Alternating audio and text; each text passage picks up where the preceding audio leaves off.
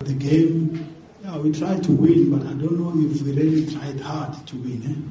I didn't see my team trying very hard to win this game, to be honest. But it's the mentality that sometimes the players, they know they have already qualified and they don't give the right intensity to the match. But it's okay.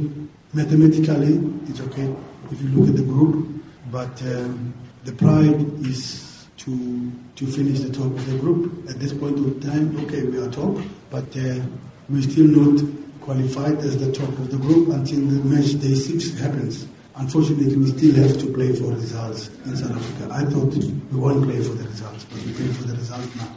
I mean, every coach wants to win the tournament. Every coach believes that they can win any match. So, yes, it's not easy. There are other teams that are very strong in this competition, and realistically it's not easy to win this tournament, but you need to go as far as you can, because last year we went to the semi-final, so we need to try.